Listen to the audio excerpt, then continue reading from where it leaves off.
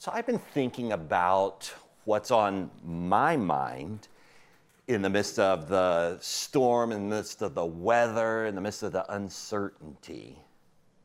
But I just thought I would ask some of you, what do you think's on people's hearts, on their minds, on your heart or on your mind? What do you think people are feeling right about now? I think a lot of people are fearful. Fearful, yeah, scared, worried, stressed, yeah. I think you're right. You know, I really noticed that a couple of nights ago when it was still sunny and all, and we hadn't really thought much about the storms 2 or 3 nights ago. And Suzanne said, "What, would you run over to the store and get this and this and this?" And so I just pulled up thinking, sure, I'll just run over and get this and this and this. And the intensity in the grocery store, I was like, oh my gosh, this is serious. And people going through like just army style, and their carts are just like throwing everything in. And I was like, wow, okay, this is helping me to see we're really gonna have a storm. And so I got my cart and I started throwing stuff in, you know. And I started to think about how it's true, isn't it, that when times like this arise, it can shake us a little bit. And it reminds us, I'm not really in control. I think we try to convince ourselves, don't we, that we're in control. We got everything about life secured, but then something happens to our house, something happens to our car, a wreck, or, you know, we get a word from a doctor that's like, wait a second, that's not what I was planning on, or a storm that comes in, and it's like, so now what's going to happen, and how much water is going to come up, and what's that going to mean, and it can rattle us, and it can make us feel really fearful, uncertain, scared, these sorts of things. So I was thinking, what I'd like to do is read from Scripture, but not read from my normal Bible, read from a Bible that has been a favorite in my home for years, although my boys are getting a little big for it these days, but it's still just great. I want to read one story, and then I want to just say a few brief thoughts about the story from the Storybook Bible. So it's called The Captain of the Storm. It says, looking at Mark 4 or Matthew 8, sort of the same story. The sun was going down. The air was warm and still. Jesus said to his friends, "Let's go across the lake." Jesus had been helping people all day, and now he was tired, and so they left the crowds at the shore, and they set out in a small fishing boat. And Jesus climbed into the boat to take a nap. As soon as his head touched the pillow, he fell asleep. It was a beautiful evening. Gentle breeze rustled the sails. The friends were chatting happily as they headed out to the middle of the lake. Everything was perfect, just right for a nice, quiet sail. But then what happens? They were only about halfway across when out of nowhere, whirling winds swept across the lake, fierce and strong, like a hurricane. A blinding flash of lightning lit up the sky. Thunder roared right overhead. The storm blew the water into towering waves that hurled the little boat up, and then sent it hurtling, crashing back down, down, down. The fishing boat was blown and buffeted and tossed and turned back and forth and up and down and left and right and round and round. And in the middle of the storm, Jesus was sleeping. Now, Jesus' friends had been fishermen all their lives, but in all their years fishing on this lake, they'd never once seen a storm like this one. No matter how hard they struggled with the ropes and the sails, they couldn't control the boat. This storm was too big for them.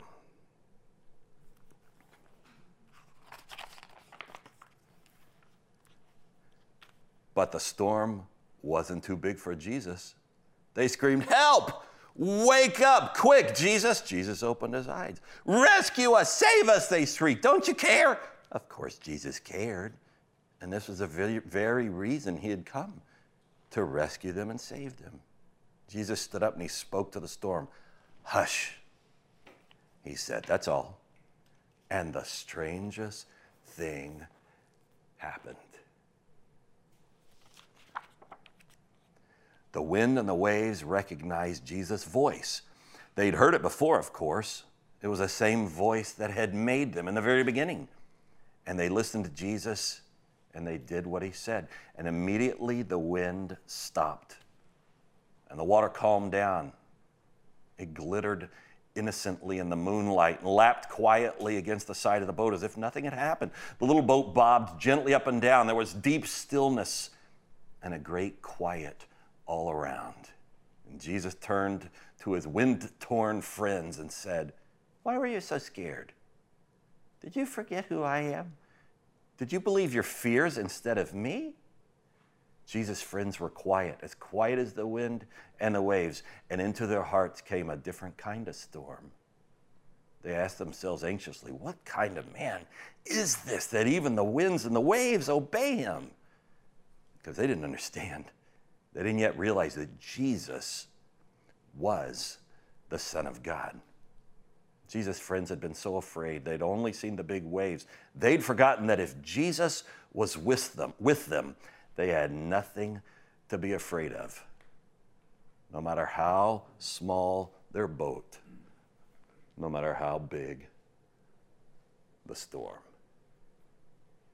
So I was pondering this story and just thinking to myself a couple of thoughts about it that I jotted down.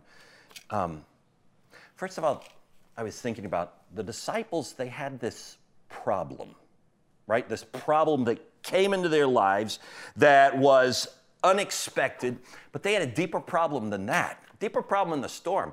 The problem that was deeper than that was that they thought God is good and Jesus is our friend, and all, as long as life is good.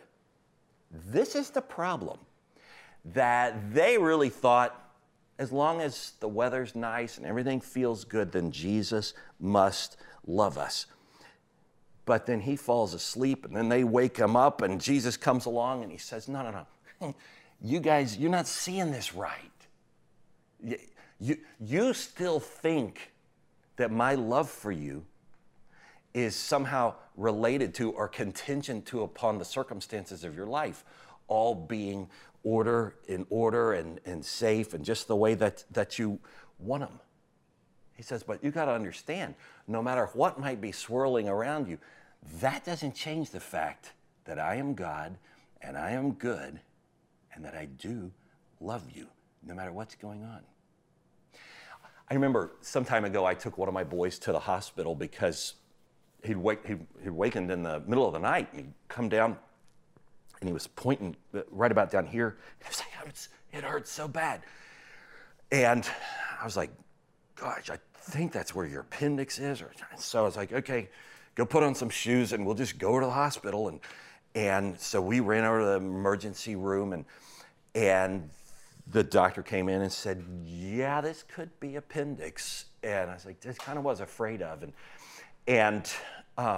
So I remember the nurse came in and put an IV in him with the port, because they'd explained, now if this is, we're going to take some tests and we're going to find out if it is, we're just going to go right on in and we're just going to do a quick little surgery and take it out, and it's all going to be taken care of. And so they put this IV in, and this son doesn't particularly like shots, and so he was doing his best not to look at it.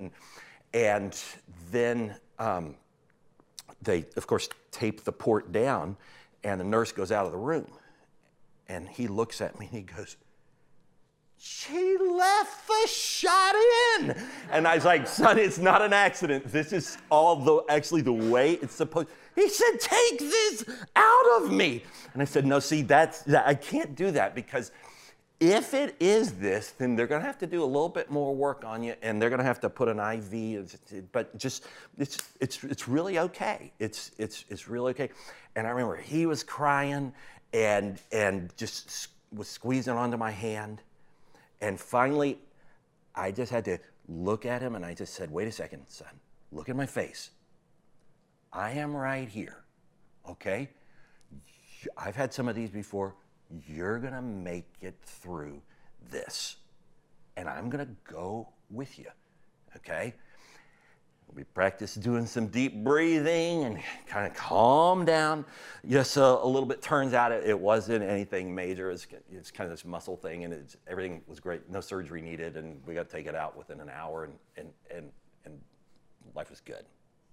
But I think that was a good moment, and I was just thinking about that when I was thinking of you all this morning, and about all of us kind of in Houston, Greater Houston, Corpus Christi, the whole deal, and just kind of what's going on. Thinking, I think in times like this, it's easy for us to fail to look into his face and remember, no, I still love you, he's saying, even if it's swirling around. It may feel totally out of control, but I got you. And sometimes I think he allows things like this to happen in our life just to remind us that his love for us, his care for us, it's not contingent upon how well we're feeling about things and happy and sunny and all that sort of thing. So how do we apply this passage in our life right now? Well, I think there's several things. I think the first thing, on the most practical level, we should do whatever necessary preparations we need to do to take care of our family and children and houses and whatever.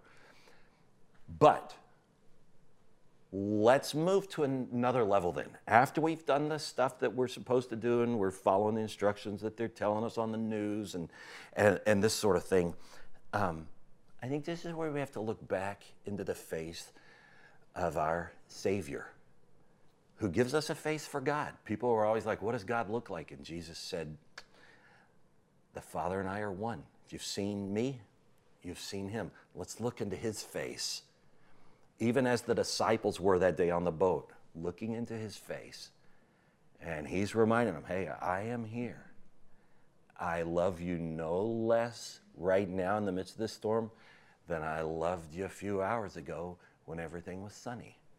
Nothing has changed here, all right? So let's remember to be focusing upon him and then refilling with that, just with the knowledge, okay, you're here, you're good, you're in control, you love me. I need just a fresh touch of your Holy Spirit. I'm just going to sort of breathe out my fears, exhale my worries, and I'm going to just inhale just a new fresh breath of your Holy Spirit. You fill me up, Lord, with your power and your presence and your peace that surpasses all understanding, that guards our hearts and minds in Christ Jesus. And then I think the last thing is it's helpful to remember. Remember what? Remember, Jesus can go through any storm and lead us through any storm that we've got to go through. How do we know that? Because he went through the greatest storm of all, coming out of heaven into this world that's full of sin, full of suffering, full of evil, and he lived the perfect life that we couldn't live, and he died the death on the cross that we deserved, and he arose. And the whole way he was saying, now look, you're going to make it through this. If you're connected to me, I will be with you always. This world is going to be full of troubles and full of problems, okay? But take heart, because I have overcome the world. And if you're connected to me, you will overcome it as well. So maybe those thoughts can be helpful for us as we continue on, seeing what comes the next few hours, the next day. And so as we journey through this storm together. Why don't we say takes a few minutes and just do a little praying right now. Lord, even in this quiet moment, I pray for my brothers and sisters, my friends, the ones sitting in this living room, the ones sitting in many other living rooms right now that are just kind of part of this family thing that we're doing. I pray, God, that you would bring us that peace that surpasses all understanding, that guards our hearts and minds in you, Jesus. That you'd fill us full of the courage that comes with your Holy Spirit working inside of us and moving within us.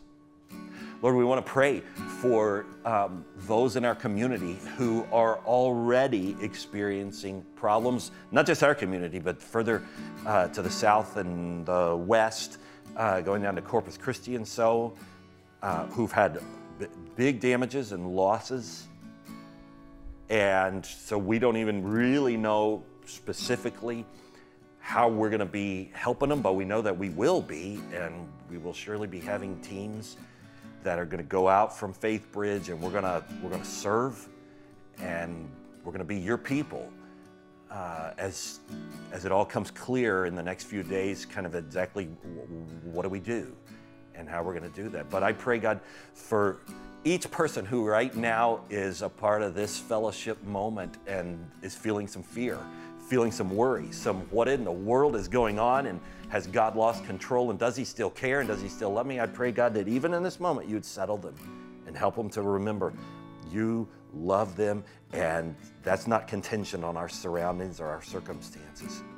Encourage them, God. Give them your peace, that we might feel your presence sustaining us as we move through the coming few days and the weeks and the months of recovery and repair, and so that will come after that.